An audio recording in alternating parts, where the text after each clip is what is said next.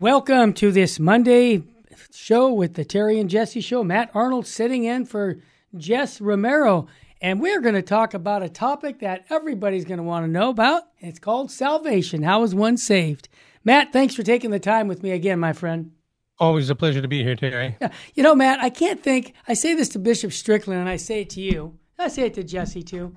But I just really, really enjoy talking about the most important things of life, which is how to get to heaven. And I think it's just like, am I really, do I really get to do this? And I really mean, yes, it's fun. And I encourage our listeners to really study their faith, because once you study your faith, you realize how little you know. I remember Socrates reading his life and saying, people say, "You're so smart, Matt Arnold." Well, Matt and Terry, no. If I'm smart, it's because I know nothing. I'm still learning. And that's what we have with our Catholic faith. We're constantly learning every day something new about our faith. And this is the attitude we have to have, I think, to fall deep in love with Jesus Christ. Amen. Okay, Matt, well, let's go ahead. Let's get our soul food, because we're going to talk about salvation. But the Gospel of Matthew, we've been reading Matthew for weeks now at the daily Mass. Now we have Matthew chapter 14, verse 13 to 21. If you could be so good, please. When Jesus heard of the death of John the Baptist, he withdrew in a boat to a deserted place by himself. The crowds heard of this and followed him on foot from their towns. When he disembarked and saw the vast crowd, his heart was moved with pity for them, and he cured their sick. When it was evening, the disciples approached him and said, "This is a deserted place, and it is already late. Dismiss the crowds so that they can go to the villages and buy food for themselves." He said to them, "There is no need for them to go away. Give them some food yourselves." But they said to him, 5 loaves and 2 fish are all we have here." Then he said, "Bring them here to me." And he ordered the crowds to sit down on the grass. Taking the 5 loaves and the 2 fish, and looking up to heaven, he said the blessing, broke the loaves, and gave them to the disciples, who in turn gave them to the crowds. Then all ate and were satisfied, and they picked up the fragments left over, 12 wicker baskets full. Those who ate were about 5,000 men, not counting women and children. Thus far the words of the Holy Gospel. Praise to you, Lord Jesus Christ. Matthew, we could sit for the rest of the show. Easily. You know where I'm going with it. So let's take our time, because this gospel, I think, deserves more than just a few words. So I'm going to let you go first on your take on this. Take your time with it. Well, the various accounts in the scriptures of the miraculous feeding of the 5,000, as it's called. Yes. The miraculous multiplication of the loaves and fishes is a gospel that's so often abused these days. Big time. I can remember the very first time I heard the miracle of sharing interpretation. Right, you've heard of this, and I can remember it was a Monsignor at our parish said that Jesus didn't really multiply the loaves and fishes, miraculously, but rather that the people, were carrying food with them, and they all were moved by his words to, his confidence in making the blessing, and they all brought forth their food, and lo and behold, not only did they have enough, there was even some left over. Yeah. And the thing is, that's, of course, that's deeply nonsensical. It's has nothing to do with what we're actually reading in the scripture. And there are multiple versions of the loaves and fishes. It's not just in Matthew's gospel, it's in Mark's gospel, and in John's gospel, of course, he tells us about the sermon that Jesus preached the following day at the synagogue in Capernaum. Right? The in John chapter 6, it's the bread of life discourse, where he goes into some great detail saying, "You have to eat my flesh and drink my blood." They don't know what he's talking about. Exactly. Because they didn't understand about the loaves and fish. And of course, this miracle, which was a real miracle, was a sign for the way that he would multiply his body throughout the world through the spread of the church, and of course, most especially in the Holy Eucharist. Matthew, my take on that too is that those individual priests or deacons who we've all heard at Holy Mass give that false explanation of the Blessed Sacrament, the breaking of the bread, it does affect people's understanding of the real presence of Christ in the Eucharist. in a bad way. Certainly. And so what I'm wondering, there's a connection here. We have so few people who believe in the body, blood, soul, and divinity of Jesus Christ in the appearance of bread and wine, that it is actually Jesus Christ. And it seems to me that as this false gospel, which I think is false, to teach that this was the generosity of the people, are you trying to say that Jesus can't have a miracle? He can't do miracles? I mean, there's a lot of implications that go there. And so here's my point. If we look at the fathers of the church and we look at the saints and we see commentary on this, I can't find one father of the church or saint that goes along with this idea of generosity. Maybe I'm wrong, but I couldn't find any. But if you are, they are too. That's a good one. I remember many years ago when I very first started working at St. Joseph Communications, we were handling all the audio fulfillment for EWTN. Right. And Scott Hahn was on EWTN. He was talking about the Eucharist, and a guy called, and they put him through to me. Yeah. Because I was kind of in-house apologist in those days. Yes. And it was a Baptist fellow who was actually livid. He was pig-biting mad. Uh-oh. That wafer is not Jesus Christ, he says to me, and gets on his high horse.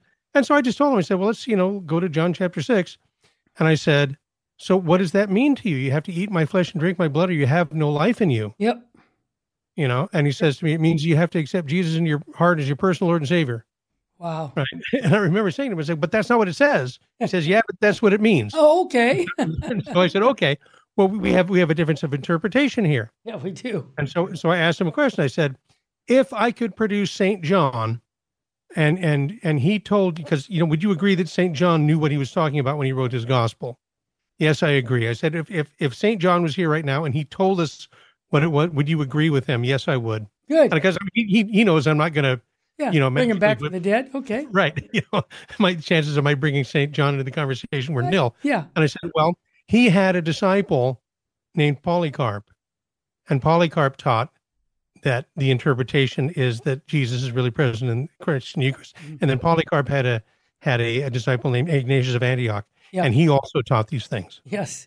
And that's the thing. And it had never occurred to him before that they are extra biblical, evidence for this being the traditional Christian interpretation of John chapter 6. It had never even entered his mind. Beautiful. So I don't know whatever may have happened to that fellow. Yeah. Well, but I know that I made him think. Well, you made him think by asking him that question.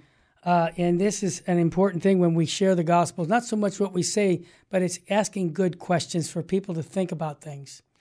Matthew, we could go on and on this gospel, but I want to, I know we really could, but I want to bring the smartest guy into the room right now, Archbishop Fulton Sheen. Oh, Sheen ahead. I would like to take a few minutes to talk about what Fulton Sheen says and how it applies to our culture today, because I think he's nailing it. He said, the final form of hatred of religion is a wish to defy God and to maintain one's own evil in the face of his goodness and power. I read that and I said, bingo, that's us today. Mm-hmm. Think about how we want to, with the AI stuff, or we want to do, even just abortion, contraception. It's all about me. I want to do it my way. And even if, look at the child trafficking, abusing our children. If we can kill them in the womb, why can't we abuse them outside the womb? In other words, this is what we're doing. And we think that, as Bishop Sheen points, it's a hatred to defy God and say, God, stick it to you. I'm going to do it my way. It's interesting you bring that up. Every time you talk to or you hear some atheist on TV, why don't you believe in God? He brings up some problem of evil. Well, listen, that thing happened. God, isn't doing anything about it, so that's bad. And it's like, well, that's not an argument against God. You're saying he's doing a poor job as God. Right. Right. So, and that's the thing that Bishop Sheen talked about that with the woman atheist who came into the church when he was in England. Yes. And was in the church railing against the faith, and he took her aside, and she said, "Oh yes, I go every week. I go to Leicester Square and preach my atheism." And he said, "Thank you for confirming my faith." And she said, "You silly fool! I'm saying God doesn't exist." And he said, "Well, what would happen to you if you went down there and started talking about centaurs and unicorns? She said, well, they'd carry me away because I'd be insane. Because Mm-hmm. She says, why? Because those things don't exist. And I said, yeah, but you talk about God and they don't take you away because he does exist. And then she said, I hate you. I bet. And he says, now we're getting I somewhere. love it. What a great dialogue. You really gave a good description of that, Matt. That was pretty beautiful. It was, but that was a powerful story. When I was coming into the church, oil was still fresh on my forehead when you gave me those tapes. Yep. And it was just invaluable. Yeah, it is invaluable to me. Back in 1978, November, I can remember being sick, listening to these records and going, wow, the church needs to use this to evangelize people. And we did for the last 44 years. Matt Arnold filling in for Jess Romero. When we come back, we're going to talk about salvation. What does the Catholic Church have to say about it? What's the Catechism have to say about it? And how is one saved? I mean, think about this. We see it on rocks. Jesus saves. But how? We're going to talk about that and much more on the Terry and Jesse Show on Virgin, Most Powerful Radio. Stay with us, family. We'll be back in a moment.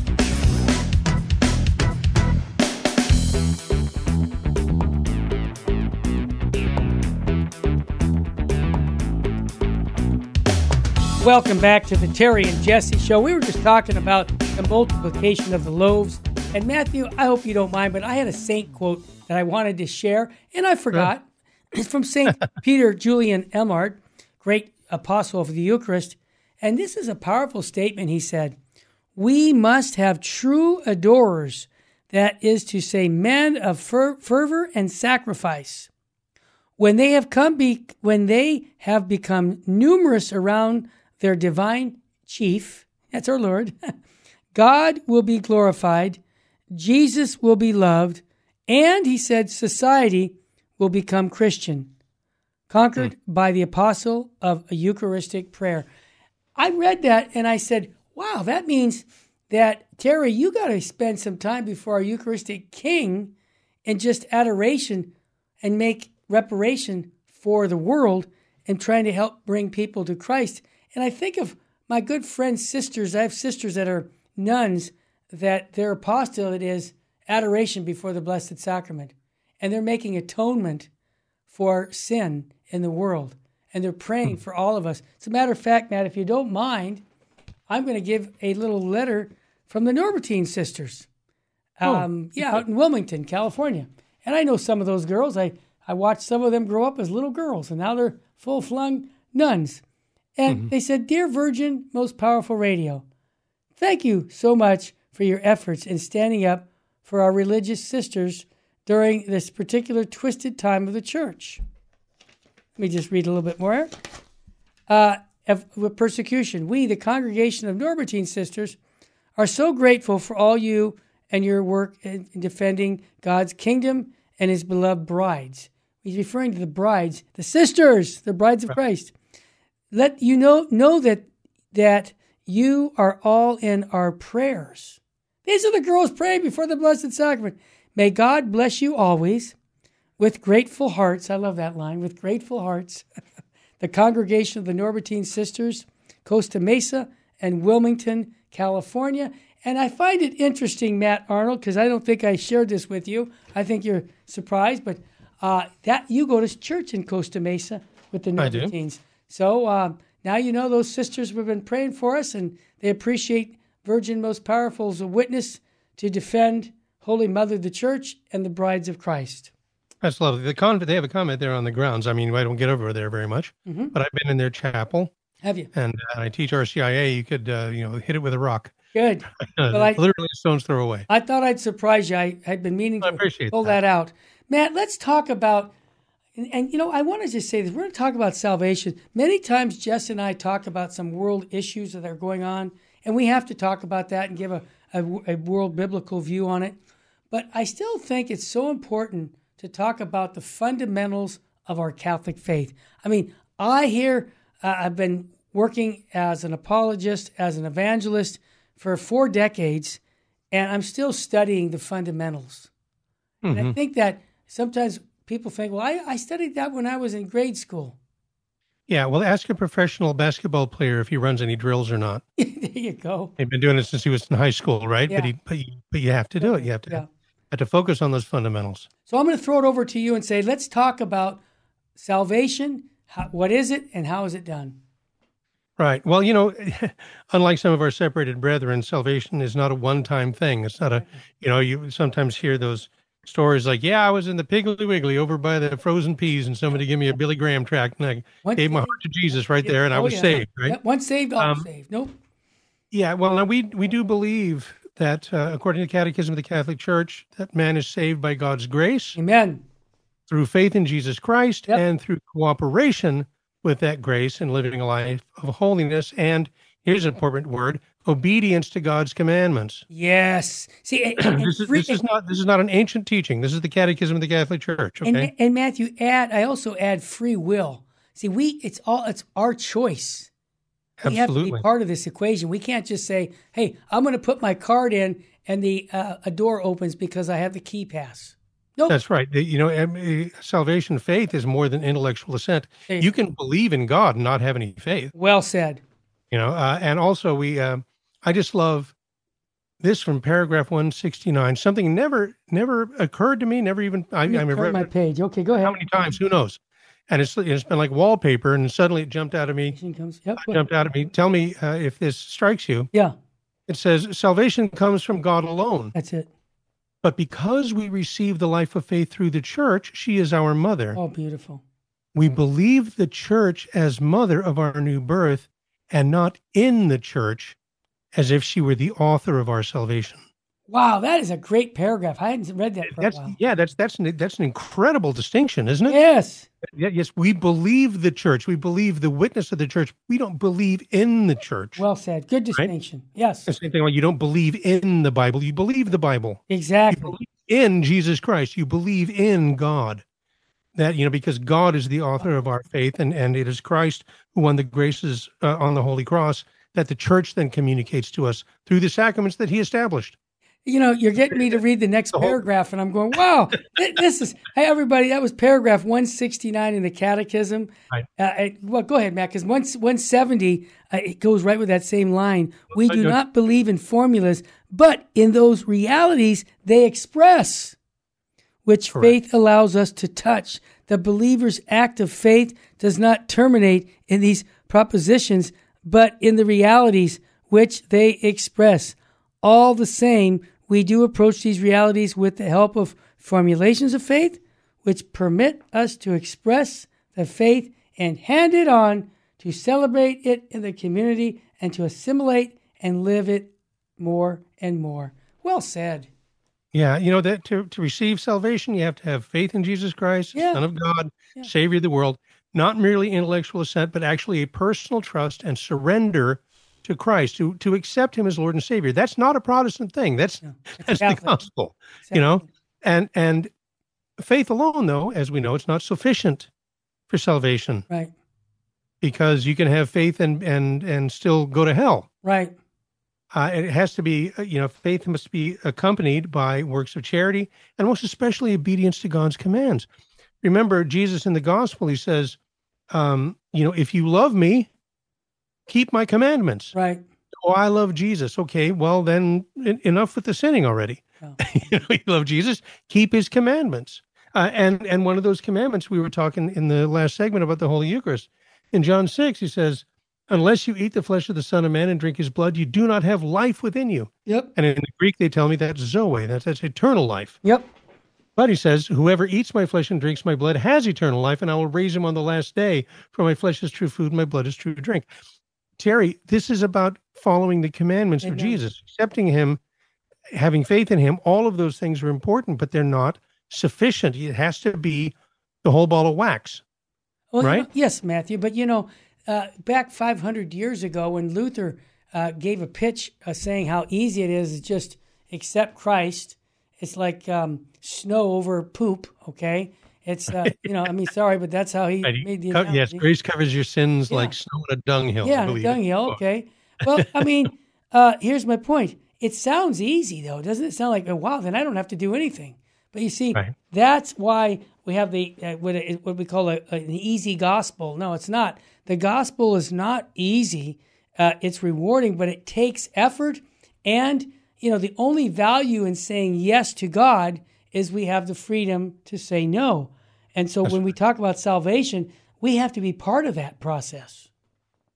Right. And also, I think you mentioned before the program we might talk about extra ecclesia nulla salus. I got it right here. Yes. The salvation outside the church. Yep. And that's an important axiom. But we need to remember that God wills that all men be saved and come to a knowledge of the truth. Yep. Right? That's 1 Timothy 2:4. Yep. And we know that God is not the author of evil. God is merciful. God will give to every person the opportunity to encounter the grace necessary for their salvation. The point is that if you are saved, Terry, and or if I am saved, and in my case, we can underline the if. Yeah, if it's by Christ, by His church. Yes, it'll be by Christ. It will not be because if a Muslim goes to heaven, it's not because he was a good Muslim. No, it was not. It will be through the grace of Jesus Christ that was communicated to him, perhaps in an extraordinary way. We don't know. Yeah, but we do know the ordinary means. We know that God established the church, and that He said, "He who believes and is baptized, he who eats my flesh and drinks my blood." He made it very specific. He who keeps my commandments. Yeah, these are the ones who will be saved. And if people want to get a reference that Matthew's talking about, go to your catechism, paragraph 846. The top of it says, "Outside the church, there is no salvation." And so you can read that right there based on itself, scripture and tradition. The councils teach the church, a pilgrim now on earth is necessary for salvation. The one Christ is the mediator and the way of salvation. He is present to us in His body, which is the church. He Himself explicitly asserted the necessity of faith and baptism, thereby affirmed at the same time the necessity of the church, which men enter through baptism, through a door. Hence, they could not be saved who, knowing that the Catholic Church was founded as necessary by God through Christ, who would refuse either to enter it or to remain in it. A lot of people would say that's not very pastoral, but that's how it works. I'm joking. But it's very. But the thing is, though, that's not. It's not as. It's exclusive, but it's not exclusionary. He says, no. Those who know. Yeah, no. That the Catholic faith is I necessary reject you. for salvation. Yeah. If you reject the Catholic faith, knowing that it's necessary for salvation, how could you be saved? You can't be. God's going to save you against your will? Yeah. Well, of course not. You must have that desire to be saved, and then put your faith in Christ and keep His commandments so that you will be saved. Right, Matthew. When we take the break, I'd like to. I mean, we can go on in this, but I want to say something about what's kind of crazy in our church right now. Is we have priests bragging, and missionaries, Franciscans, saying that we haven't baptized anyone in 30 or 40 years down in Brazil. And I asked myself, what does he think he's supposed to be doing as a Catholic priest and not baptizing? Just helping people? You think you're a social worker? I want to ask the question. It seems that we, as a body of Christ, have forgotten about the great commission that Christ has given to all of us to go out and preach the gospel in the Gospel of Matthew and other places in the Bible. And I want to ask the question, it's just a question, is what does the church actually teach about going out? Has that changed? I don't think so. And where can we show that? Because I think some people in the church think, well, we've lost that charism, that we've kind of put the flag up and said, okay, we're not going to have to go and proclaim anybody. All the missionaries, they were wasting their time. They died, sacrificial lives, but we know better now. We don't need to go out there and put ourselves at harm's way to share the gospel. I think I'm hitting on something that is a sore spot in the modern church today, Matt. Amen. I think sometimes, I think there's still a fair amount of talk about evangelization. I think there's a fair amount of talk about, some other things that we can get to when we come back. Yeah. But, sometimes when people talk about evangelization, they may not understand it the way the Catechism presents it. And that's why we want to be able to tell people what that is. Paragraph 849, we're going to cover it. The the requirements of the church. They would call it the missionary mandate. What is it? Well, you'd be surprised. We'll be back to tell you about that and much, much more. Stay with us.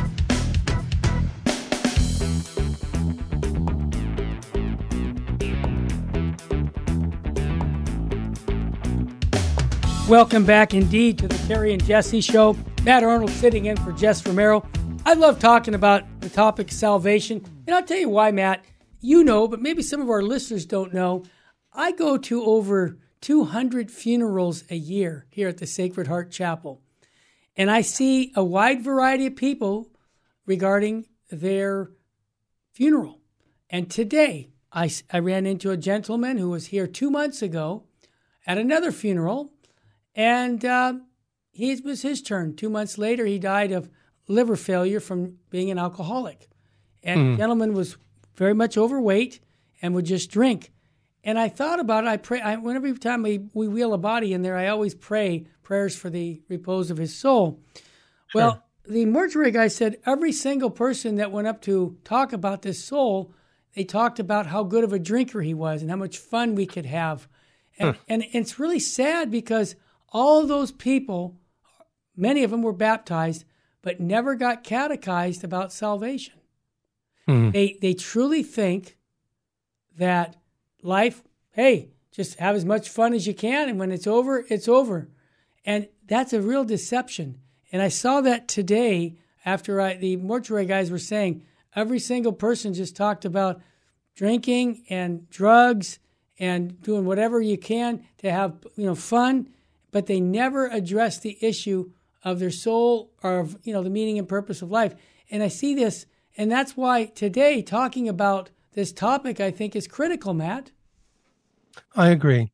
We talk about evangelization. We've been doing it for many years. You literally wrote the book on it. Well, you helped me. how to share with you, but how to share your faith with anyone. Yes, I was pleased to write the foreword to the book, or the introduction to it. Mm-hmm.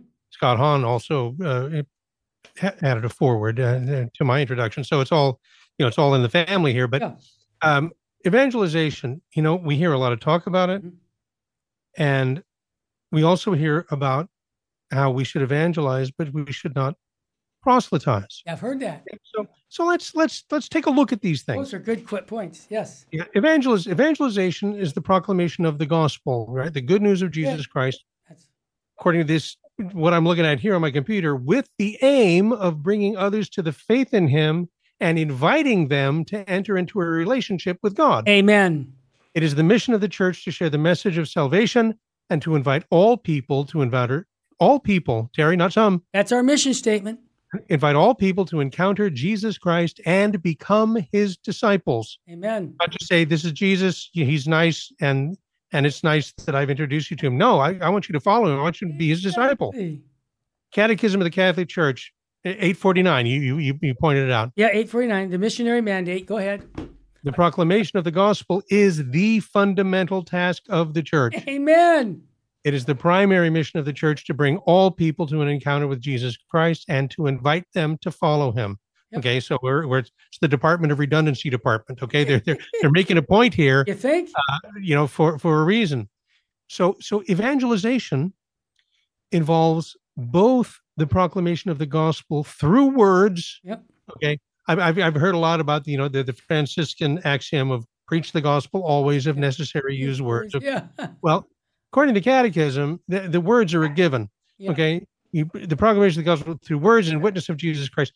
It's not simply about informing and persuading others, but about introducing people to the person of Jesus Christ and inviting them to experience His love and mercy. I want to zero in on it for a second. Sure.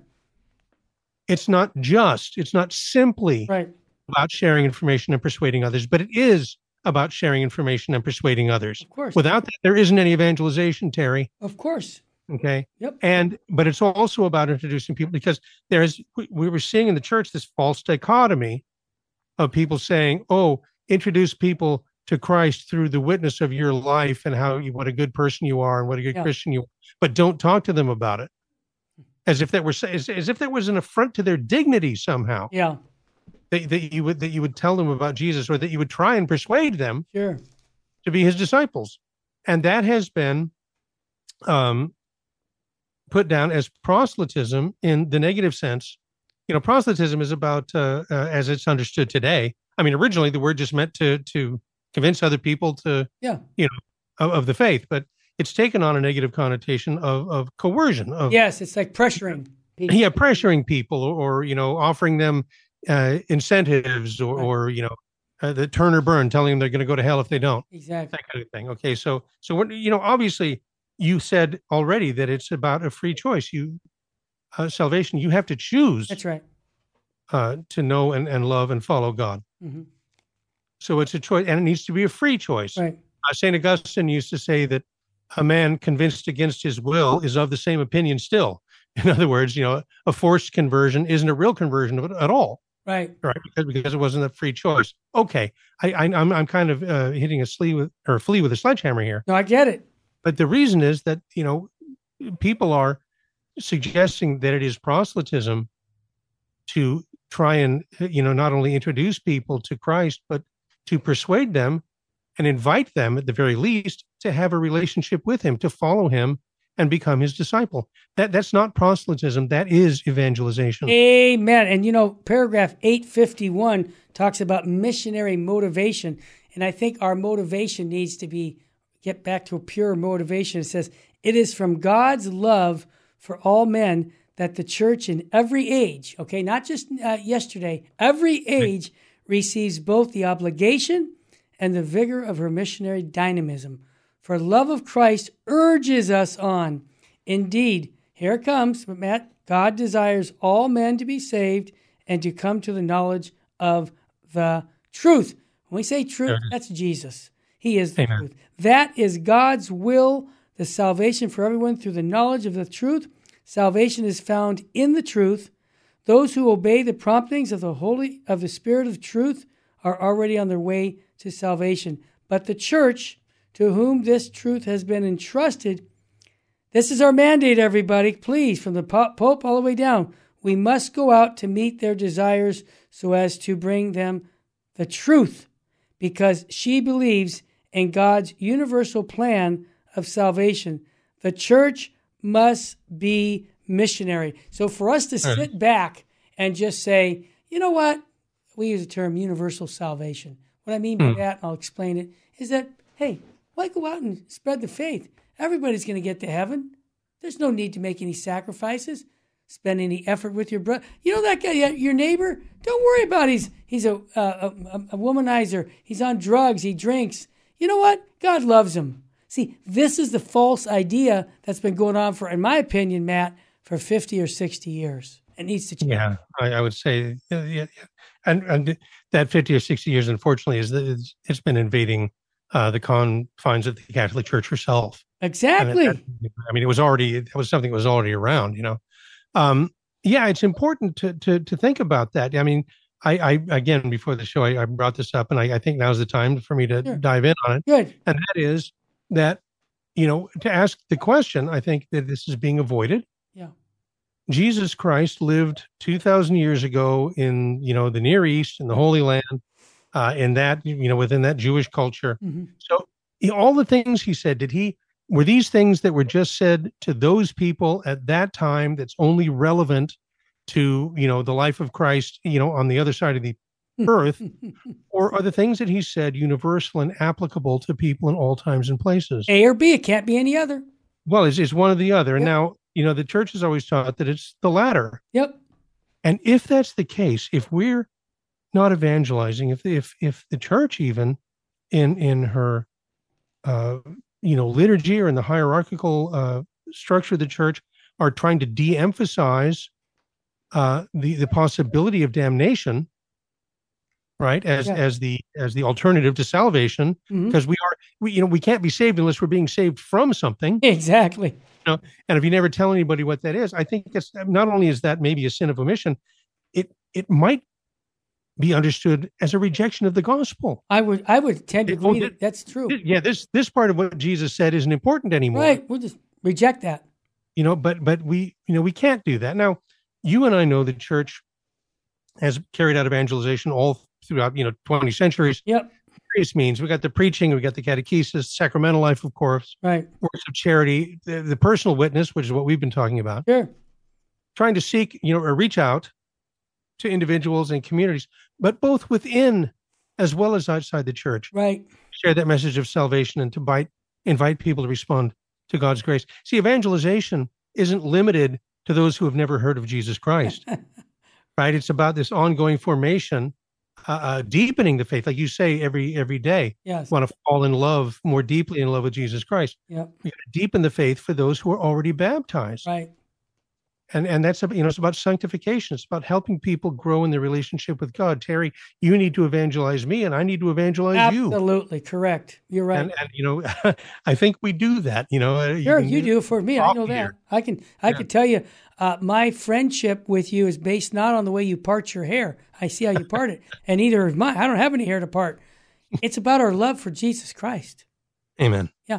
Now, when we come back, I would like to give some practical levels of evangelization, of sharing the gospel through things like the rosary, the Blessed Sacrament, the reading of Scripture. I'd like to go through some of those topics and show us, as in our family, mom and dad listening right now, watching this, how these exercises that the Catholic faith has been using for hundreds of years have helped people fall in love with Jesus Christ and his bride, the church. I want to give a commercial. The commercial is the Opus Angelorum, the work of the holy angels, will be at the Sacred Heart Chapel, August 28th, 29th, and 30th for an evening of recollection. We'll have confession available. I'm going to have 3 priests there. Not 1, not 2. Yeah, 3.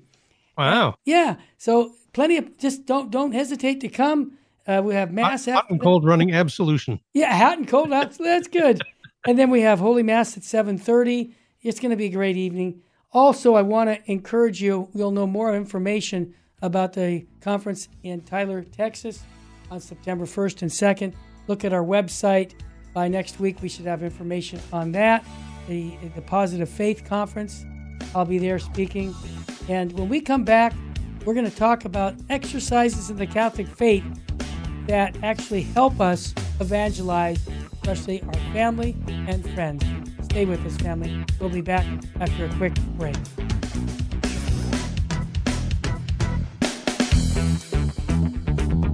Welcome back to the Terry and Jesse Show.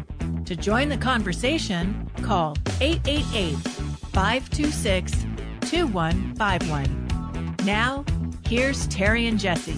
Welcome back. It's not Jesse, it's Matt Arnold filling in for Jess Romero, and we're having a grand time talking about evangelization. And in this segment, I wanted to put some practical things that mom, dad, we all can do. Matter of fact, I know for my family and for Matt's family, one thing that we've done that's helped a lot is praying the family rosary. Matt, can you talk a little bit on how the rosary is essential in sharing the gospel? Absolutely. Well, when I first converted, I was already married, and we were married in the church. I'm not going to give you the whole long story, but I didn't convert at that time. I did convert some years later when our son was, I came to the church, I guess he was 3 years old at that point. Mm-hmm. And so we were just a young family just starting out. And I started praying the rosary during RCIA. The priest who was doing RCIA actually had us pray the rosary at the beginning of every class. Wow. Together with the intention that the Holy Spirit would, our Blessed Mother would intercede with the Holy Spirit to open our hearts and minds. And, be careful doing that if you don't want results, because it certainly changed my life. Sure. But so the rosary was very important to me. It was instrumental in my conversion. And my wife and I, of course, we would pray the rosary together after we put the baby to bed, and then another one came along. And after a while, we said, okay, it's time to include them. We're just going to have them as part of it. And, when the kids were a little older, I tried to do that thing where you have everybody lead a decade, we'll go around, take turns. It was a train wreck. And so I pulled the dad card and said, look, I'm just going to lead the rosary from now on. That's the way it's going to be. Yeah. I'm the spiritual head of the house. Yep. I lead the rosary. Right. If I'm not here, mom will do it. And it was funny because sometimes, tell people about it. And I don't know, Terry, I don't know how many men have thanked me over Yes. the years. Yes. Say, I heard what you said about that, and we've been doing the family rosary together, and it's changed the dynamic in our household. It's changed things for the better. Yep. We still, I've got 4 kids living at home from 25 down to 16, Yes. and we still all get together and pray the rosary every single night as a family. Awesome. Because and they would be upset if we didn't. Yeah, At this point, that's it's great. because it's a part of their lives. Ever since they were little, I remember sometimes people, when the kids were small, they would say, "Oh, well, don't they just fall asleep? Like, what are they getting out of it? Yeah. Don't they just fall asleep?" And I'm going, "You don't have a lot of kids, because if they, I would much rather carry a sleeping child to bed than drag one kicking and screaming." Absolutely. Nothing wrong with the children falling asleep, frankly. Right. But no, but it really has had an effect on our family over the years. Yes. And I don't know, it is such a part of life. I don't know what we would do without it. Beautiful. Matt, one of the things, I'll just shift gears to the Eucharist because we got a segment here to cover all three. The Holy Eucharist, bringing children, especially your family, to the Blessed Sacrament. I remember as a young man, and we're talking in the early 1970s or late 60s, we saw a lot of Catholics leaving the church for evangelical churches. And one of the questions my brother asked, he said, "Why would anybody do that, Terry?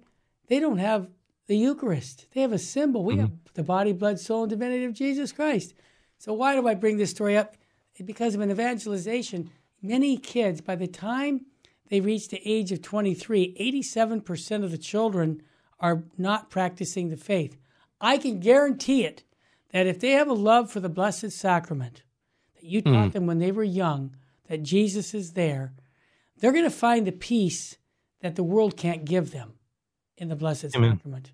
And I really believe that has touched me and it's touched my kids' lives. So I want to encourage you, moms and dads, take the time to bring the children to the Blessed Sacrament and explain that. I have a 3.5-year-old grandson. Just today we had him at Mass, and we were repeating ourselves again. What's taking place upon the altar? We go through it all with him. And, how many times is he going to hear that from me? Probably hundreds more, I hope. Right. Because I remember just the other day we were at Mass, and our oldest daughter and her husband and their little girl came to Mass with us. Good. And, the baby wants to sit on Nana's lap, of course, and we're the traditional Latin Mass, so it's always, you can hear a pin drop in there. Yeah. But at the consecration, Betty's there in her ear. Now Jesus is coming. Awesome. That's not bread anymore. Awesome. It's Jesus now. And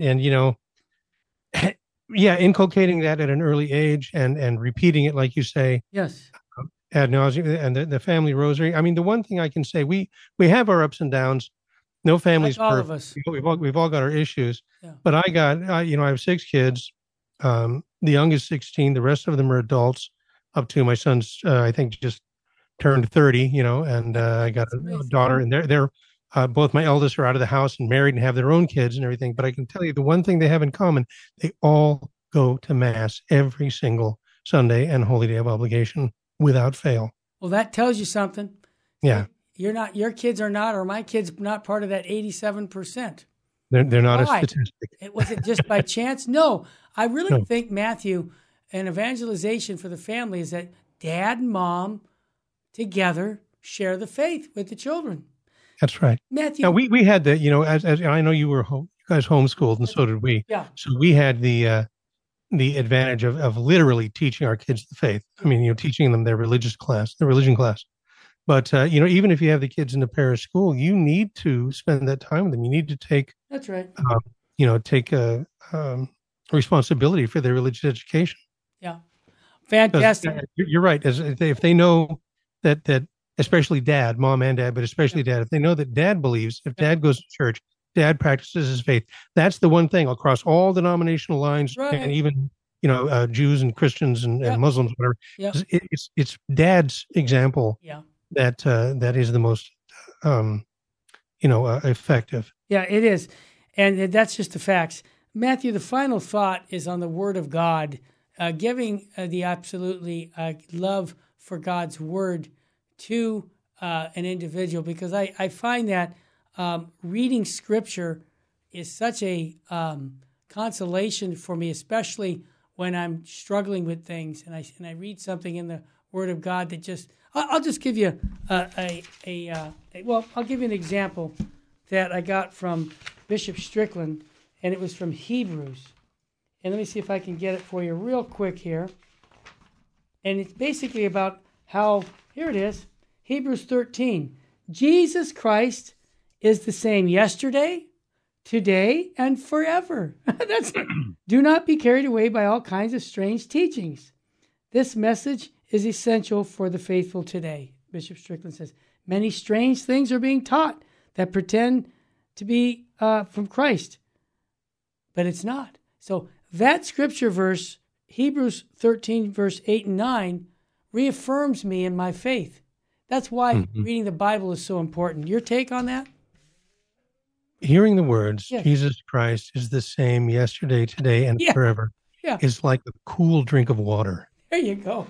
It is. It's so refreshing, and it's important. Yeah, you do need to hear that, and you need to encounter the scriptures because they're the inspired word of God. Yes. And yes, the church compiled these various the pieces of literature, their gospels, their letters, there's prophecy, there's poetry, and it's all put together, and it's for the sake of our salvation. Right. That we have these to read. And now, of course, we're going to encounter those scriptures in the Holy Mass and in the Divine Office, but also in our personal reading and in Lectio Divina. I mean, that was something, you're not going to be terribly surprised by this, that was reintroduced very, very powerfully into Benedictine spirituality through the Cistercians under St. Bernard of Clairvaux. No surprise. He was all about reading the scriptures. Yeah. And applying, I mean, reading them, we would say today, existentially. Yeah. To take that and to apply it to your life, because those words have meaning, but they also have meaning for you. Yes, that's the beauty of Scripture. Oh my goodness! Yeah, you nailed it. You can read the same passage 100 times, and every time something else will come. It'll strike you in a different way. And if I might add one more thought, Matthew, I was taught by Ignatius spiritual exercises. But one of the things I do before I go to bed is I read Scripture of an event in the life of Christ, because I notice that I dream about my last thing that's on my mind. And so I found, I have found that I've dreamt about being on a rock, sitting there watching Jesus coming into Jerusalem, or whatever I'm reading, and I dream about it. And I put myself into that situation, like I'm just observing it.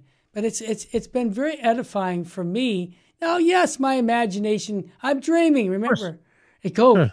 But the fact is, what am I dreaming about? That's right. Word. So I would suggest that people consider doing that before they go to bed. That's a beautiful thought. And thank you. I'm going to, I kind of do that anyway. I think you do. That spiritual reading before bedtime is the right way to go. Yeah. But, just to wrap all this up. Wrap it up. I just wanted to say we were talking about evangelization, because evangelization has a purpose. It's about saving souls. Amen. Right? That's the supreme law. Yep. Saving souls is the most important thing. It's the mandate of the church. The goal of evangelization is not to impose our beliefs or convert people by force, because that doesn't work. Right. We have to make a free choice. But we do need to present the gospel in a way that invites a personal response. Right. To offer that invitation to encounter Jesus Christ and to enter into that life-giving relationship with him, and to participate in the life and then the mission of the church. And that's how we multiply. Amen. Matt, thank you for taking this hour with me. Boy, it went by fast, talking about salvation. And I hope our listeners appreciate this material, because you can share this podcast with your friends or family and say, hey, you know what? This is something that I want you to listen to, and see what you think about what Matthew Arnold and Terry Barber were talking about and how it applies to your family. Because I think this is the key, getting the word out to people. And sometimes, and I found this in evangelization, that maybe it's not what you said, but you gave them a link now to a video or to a radio show that really touched them in a powerful way. And you didn't have to say much other than I'm sending you a link. Matt Arnold, what state should we be living in, brother? I hear the music. Yeah, that would be the state of grace, Terry. And that's how we get to salvation, by living in friendship with Jesus Christ, sanctifying grace. And if you haven't been to confession in over a month, get to confession, because this is an exercise of, like, I tell you what it's like. You don't take a shower once a month, do you? I hope not. To get cleaned, we need confession to clean our soul. And I also want to remind everybody, and I'm going to say this, Matt, that Our Lady of Fatima's message, one of the things she said is souls are going to hell because no one is there to pray and make sacrifices. Let's intercede for our loved ones and for our enemies and for those in the church who are not doing their duty. Let's pray for their conversion. We have some of that going on in the church. Don't get mad. Get down on your knees and make some prayers for those souls. They need them. Church needs it. The world needs Jesus Christ. He's counting on you to help. May God richly bless you and your family. We'll see you again next day. God bless. Saint Faustina's Prayer for Priests.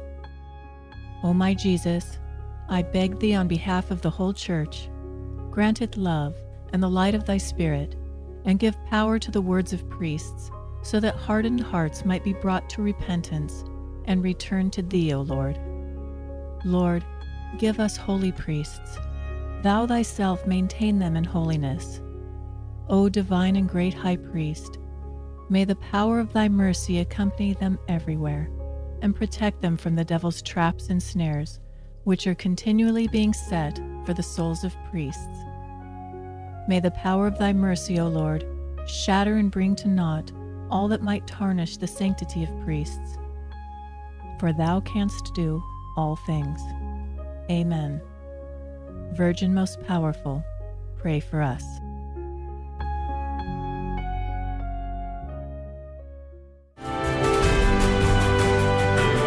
Virgin Most Powerful Radio, sharing the gospel with clarity and charity.